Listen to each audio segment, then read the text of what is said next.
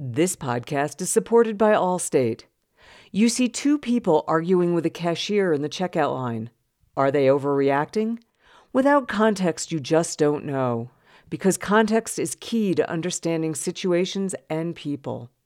That's why Allstate, along with the Aspen Institute and Facing History and Ourselves, created the Better Arguments Project, an initiative that teaches people the importance of listening, to understand context, and how to have constructive disagreements. Learn more at betterarguments.org.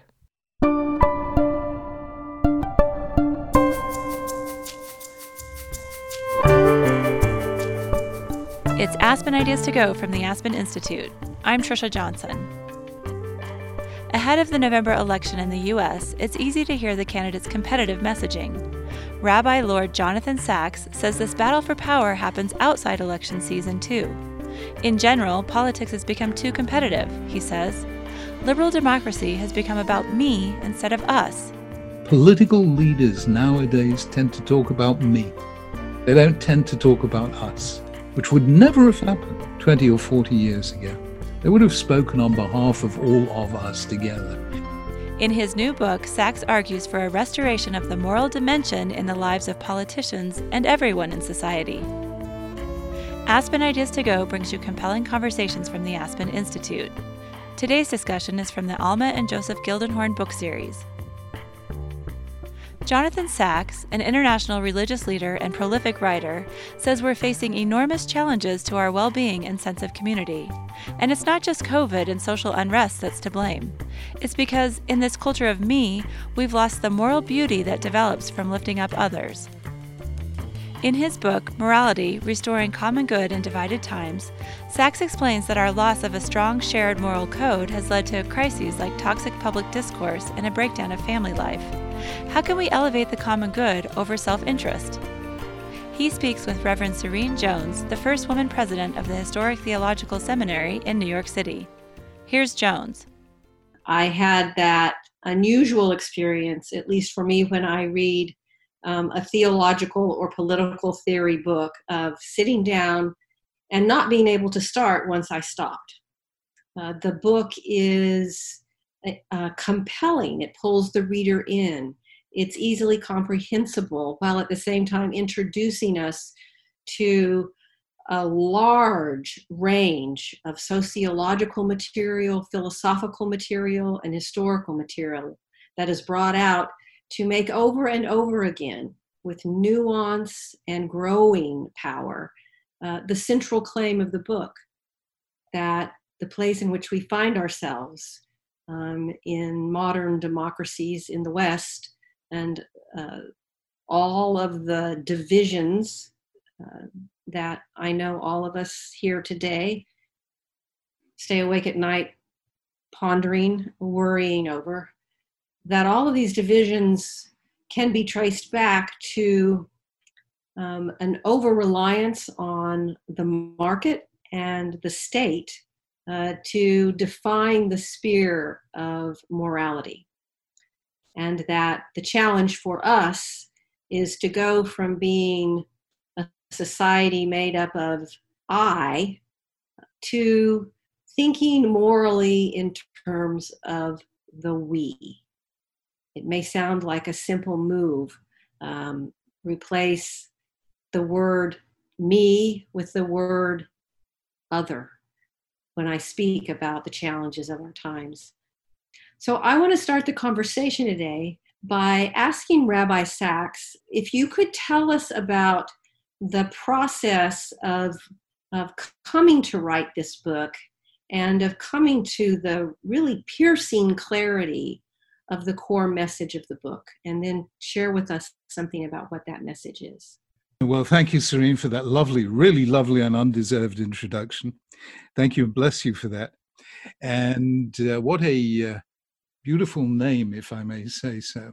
Well, thank you. We don't do serene in Judaism. We do anger, we do argumentativeness, we do righteous indignation. We're not terribly good on serene. So I'm going to try and learn this from you. And what the book was about was really, how can we get to be a little more serene? Because the truth is, that when we work together for a common cause, we actually feel changed. The great paradox is when we lift others, we ourselves are lifted. And I've seen this so many times. We have you have a program, which is very impressive, called Teach for America, which sends groups of brilliant young graduates to schools in poor districts where they give a couple of years of their time to help people who need help. And that's a really impressive program. And I had the privilege of sitting with Tony Blair when he was first Prime Minister and getting him to adopt that program in Britain as well. And the thing that's striking about the people who do that are that when it's all over, they want to say thank you. They're the ones who gave, they're the ones who ought to be thanked. But actually, they want to say thank you because working with others for the sake of others does bring a certain serenity, a kind of moral beauty into your life, which we have underestimated for a very long time. The market economy is all about competition and about me. It's about self-interest. Liberal democracy is about the battle for power, and it too tends to be about me. The political leaders nowadays tend to talk about me. They don't tend to talk about us, which would never have happened 20 or 40 years ago. They would have spoken on behalf of all of us together. And that's how they spoke. And today, it isn't. It's I'm better than he is. And that's not really political leadership. It's a kind of, I don't know what it is, but politics has become too competitive and too little cooperative. So what I've really been arguing is for a restoration of the moral dimension in our lives. And that can happen in all sorts of places, But if you take one obvious one, I don't know if you've come across it recently, but it's got to do with the cancel culture. It's got to do with no platforming on universities and so on and so forth. And we've reached a stage where students, when they feel that somebody really doesn't agree with them, they will try to ban them. This happened to actually a man I know, a man who helped me on my program on morality, Jordan Peterson. He was banned from having a fellowship at Cambridge University Divinity School. Why? Because somebody put on Facebook a photograph that he hadn't taken of him standing next to somebody with a T-shirt that wasn't terribly nice. And then they banned it. And I thought, hang on, this is Cambridge University Divinity School. Do they sort of know about this thing called forgiveness? Or doesn't that figure anymore? Has that been abolished? So I think I see a falling apart wherever I look. But you asked what actually started me on this book. Have you ever done TED? No, I have not. Well, okay. In 2017, Chris Anderson asked me to do TED in Vancouver. The most scary thing I have ever done, I have to say. I just nerve-wracking beyond belief. Why? I don't know. And I thought to myself, what am I going to talk about? They haven't had a religious leader there for 9 years. And I'm a rabbi, for heaven's sake. I mean, what am I going to talk to these guys about? But it was just after the 2016 American presidential election. And if one thing was clear to me, it is this team and the audience at TED were hurting. Yes. And when I want to really do a speech, I kind of go into a meditation and enter that hurt. And from that deep pit, try and find a way out that I can share with others. And it suddenly occurred to me that incredible line from Psalm 23. Though I walk through the valley of the shadow of death, I will fear no evil, for you are with me. Now, I know that's a capital Y, but you can do it a lowercase y as well. I said in my talk, we can face the future without fear if we know we will not face it alone. And so I gave my talk about the difference between me and us, I and we, and how important it was to develop that openness to others that allows us to enlarge our lives by people not like us. I even told the story of how I met my wife, Elaine. We just celebrated our golden wedding in the middle of the lockdown. And I was a student studying philosophy 50 years ago. And I was into Sartre and Camus and existential angst, and I, totally miserable. And I saw this wonderful young lady, beaming, radiant, sunshine. And I thought, never in my life have I seen anyone more unlike me. Mm-hmm. I must marry her. I think it took me 3 weeks to ask her, but okay, you're allowed to be slow. And it's been the great thing of our life. And I said in TED, it's the people not like us who make us grow. And once you can construct a moral bond across every dimension, the smallest is marriage, but you've got family, you've got community, you've got all sorts of stuff, academic community. Once you can form a bond that is based on the shared acceptance of ideals, then you find serenity. Otherwise, you find conflict.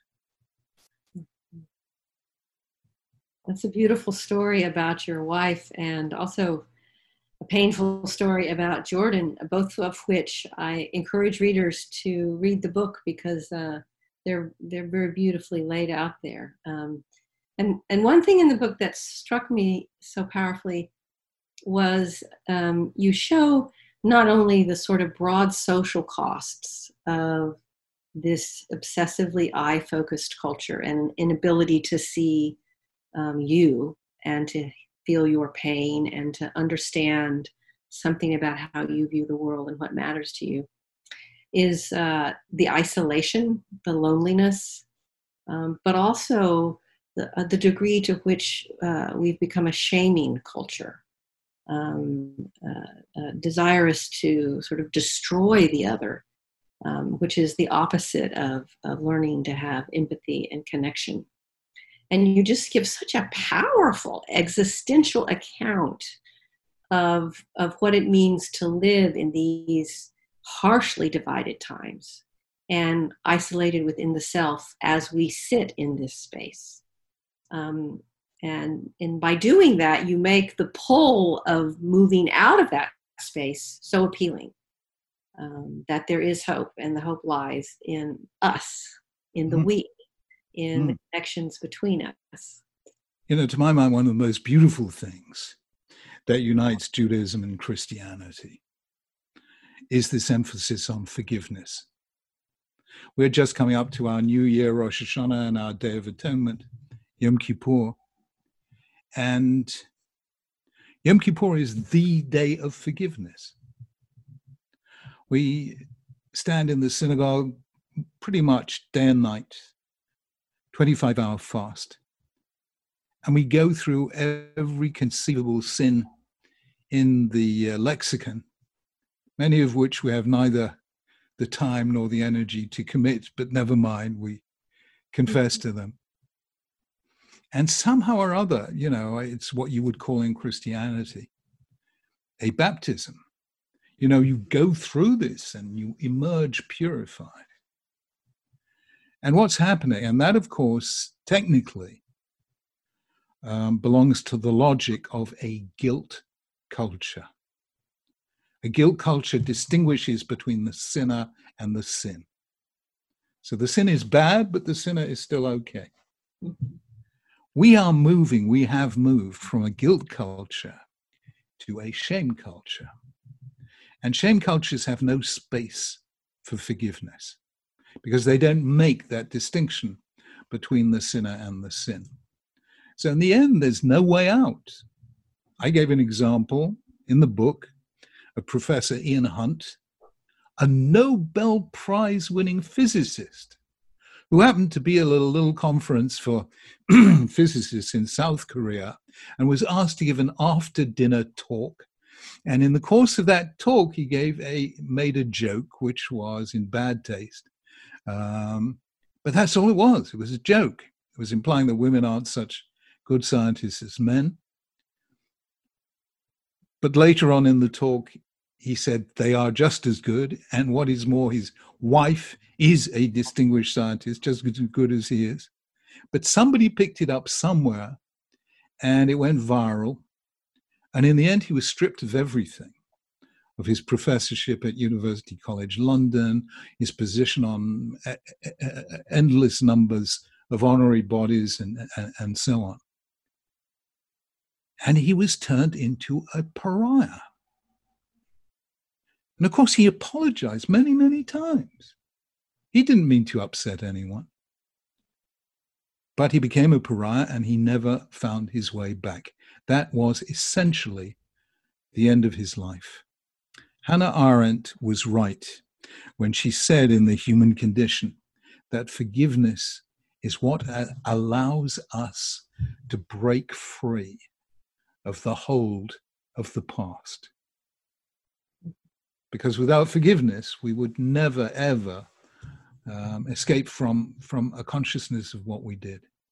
So I think forgiveness is an absolute essential of a good society, and we seem to be losing it. And you so rightly point out that the inability to forgive imprisons the person who cannot forgive. We too rarely talk about the kind of emotional and intellectual shutdown that the inability to forgive creates within it. It holds us captive. In Christianity, a similar version is that very basic, in my Protestant tradition, claim, you can't say it enough, that all of us equally are saints and sinners. And that the sort of fundamental foundation of that is where forgiveness comes from. You can't divide the world up into the good and the bad. It's much more complicated, and we are much more fragile and yet miraculous creatures than that. The nature of this theology is almost mind-boggling. Here we read in chapter 1 already that every one of us is in the image and likeness of God. And then chapter 2, we discover that every one of us is a sinner and we all get expelled from the Garden of Eden. We mess it up. I love it, because when you know that we are loved, that we are special, that we are beloved in the eyes of God, then we can admit that we're not perfect. And it's that honesty. I mean, my goodness me, what the Bible has to say about King David, for instance, or King Solomon. Would any public figure allow that to be said about them today? These are people who the Bible just tells us the truth about these people.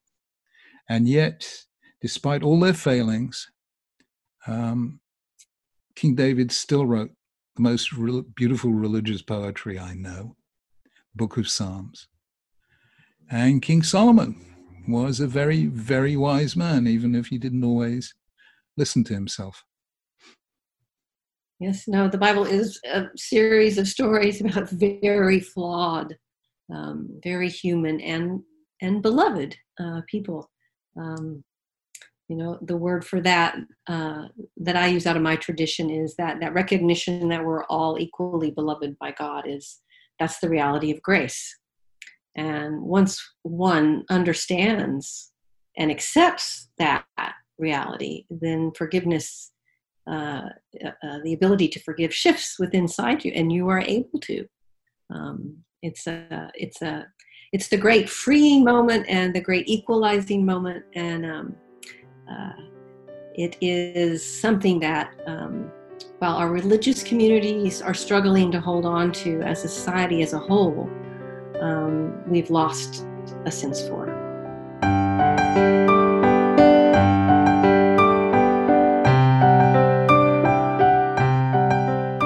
This podcast is supported by Allstate. When someone poses the question, "Do you see where I'm coming from?" Are they checking to see if you actually saw where they were a few moments ago? Of course not. They're checking to make sure you understand their point of view, that you're aware of their background, their history, and the things that they've experienced. These things shape how we view the world, engage with others, and expect to be treated.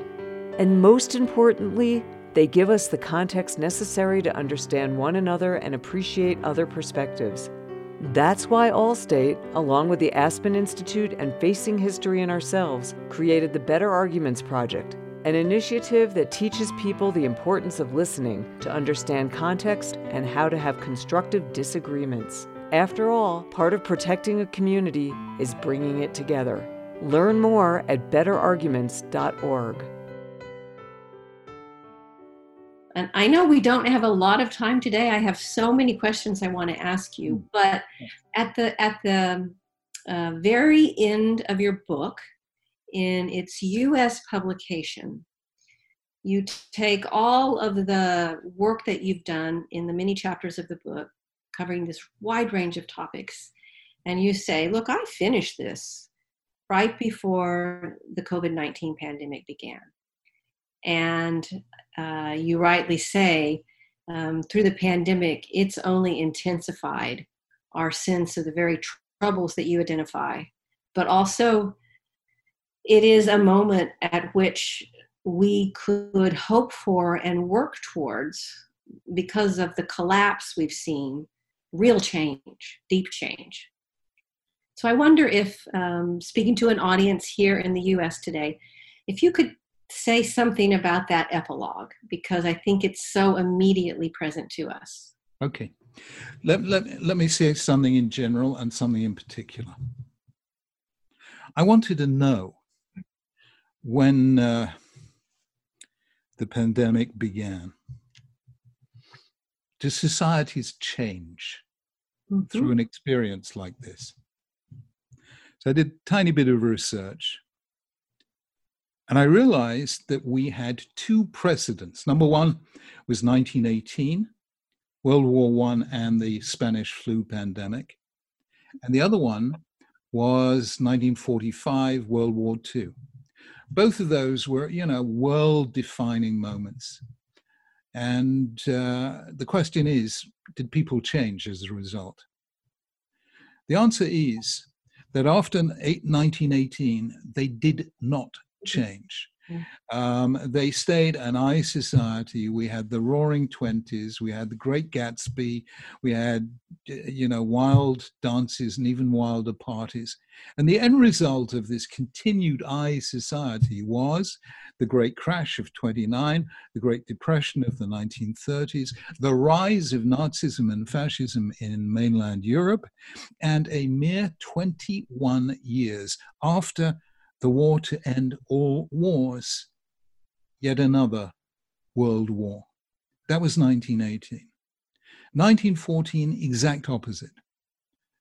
People moved, Britain and America certainly, from an I society to a we society. Britain passed the 1944 Education Act that opened up secondary education to every single person in Britain. It created the National Health Service. It created the welfare state. America did the GI Bill and various other things to help people who had served in the war. But in addition, it did probably the most inspired piece of foreign policy ever undertaken, namely the Marshall Plan, whereby the United States funded Europe, including Germany itself, to rebuild itself, the exact opposite of the punitive conditions of the Treaty of Versailles of 1919. So 1945 shows it can be done. We can move from I to we. What would I do now? I think there are lots of things I would do now. But the one thing that is so possible right now, that people have been dreaming about for years, but was never possible until now, is national service. Yes. Because Absolutely. You've got all these young people who are not going to get jobs until the economy recovers itself. And you have all these needs in society right now, not least test and trace, which will need in America 300,000 people to administer it. And you could actually take that cohort of young people and put them in really helping positions, altruistic ones, and they will be changed forever. And they will then change American society. And that is what I would do, because lots of people have spoken about it before, but this is an opportunity that will never come again quite like this, and it has to be seized now. I just could not agree with you more. It is... It not only has all of the advantages that you just named, but so much of moving from an I to a we culture involves stepping over these divides that separate us. And imagine having all of these young people out of high school mixed up together across lines that they would never simply in the course of a regular day step across. Mm. Just think that the sheer familiarity and friendships that could come out of a national service where we didn't respect those boundaries and required people to work together for the good. I think that it's an exciting moment in that regard. Yeah. But I think you're right. We're at a moment where we could go the way of 1918 or the way of post-World War II. And all of us together for the good need to hope that we choose that second path. I also just wanted to ask you, the other, in the United States right now, we have this confluence of the pandemic, and you can see so clearly the I-we conflict bearing itself out over the question of, whether or not you should wear a mask. If there was ever an example to make crystal clear the points of your book, it is this particular. The best example ever. It's almost it's mind-boggling when you think about the loss of a sense of a common good. But we also have happening simultaneously this powerful, peaceful protest movement for Black Lives Matters. Which is sort of bringing up in the midst of COVID the long history of anti-Black violence. And these two pandemics are unfolding before us simultaneously. I wonder if you had any thoughts to share with us from across the pond on that piece of the struggle that this nation is in the grips of right now. Actually, I don't, because we don't have a similar kind of tension. That doesn't mean to say that we don't have racial prejudice. I'm sure we do. But somehow in America, it is bound up with that long, long, long history of slavery, and with so much else that goes with it. And, there comes a time when you have to say, I'm from Britain. I do not necessarily understand a political problem that's not a British problem. Mm-hmm. A lot of political problems are culturally and historically determined. But I will, if I may, just explain to you one thing that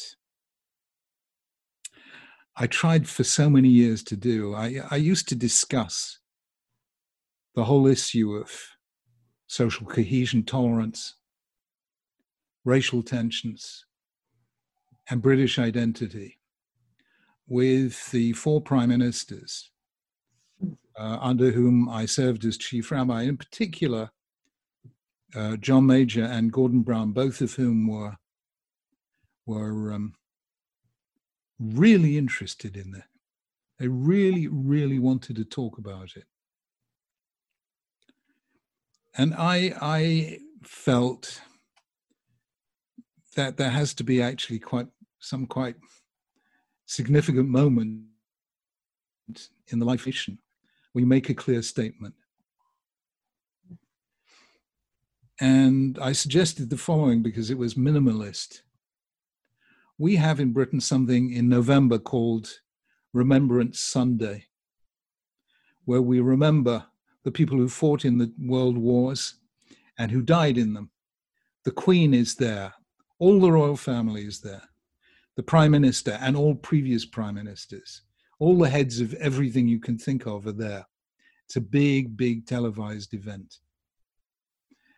And I said to both John Major and Gordon Brown, why don't we take Remembrance Sunday and simply divide it in 2 and let the morning be about war and the past, and the afternoon be about peace and the future.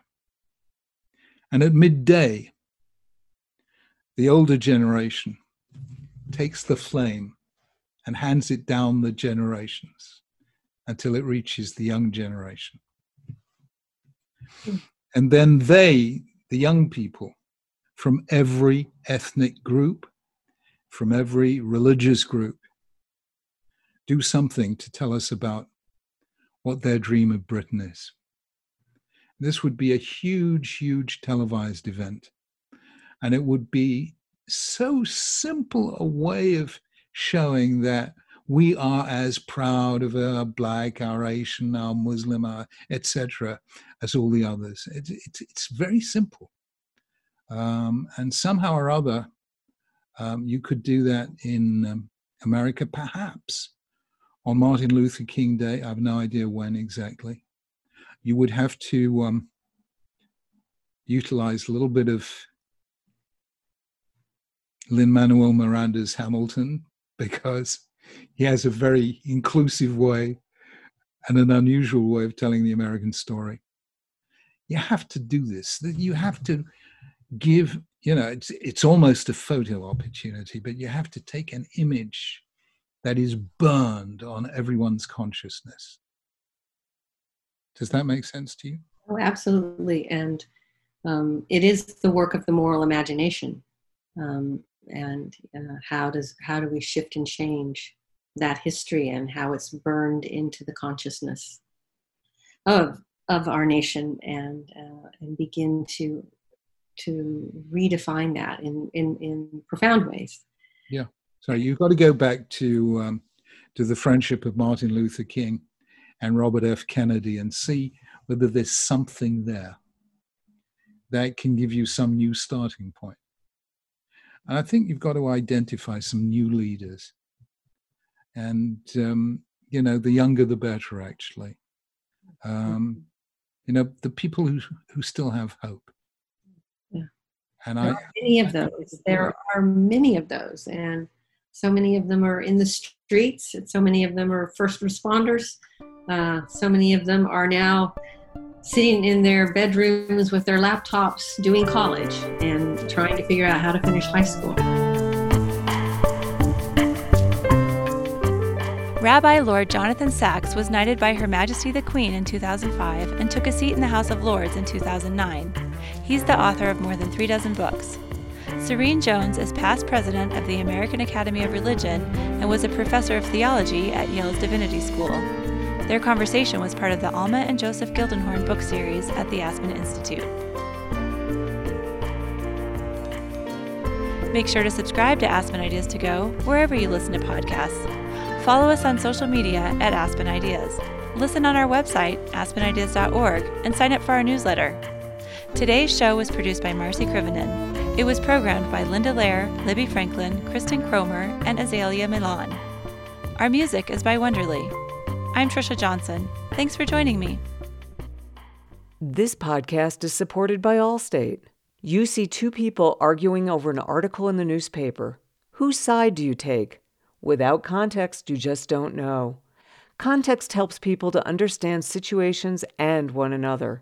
It's why Allstate, along with the Aspen Institute and Facing History and Ourselves, created the Better Arguments Project, an initiative that teaches people the importance of listening to understand context and how to have constructive disagreements. Learn more at betterarguments.org.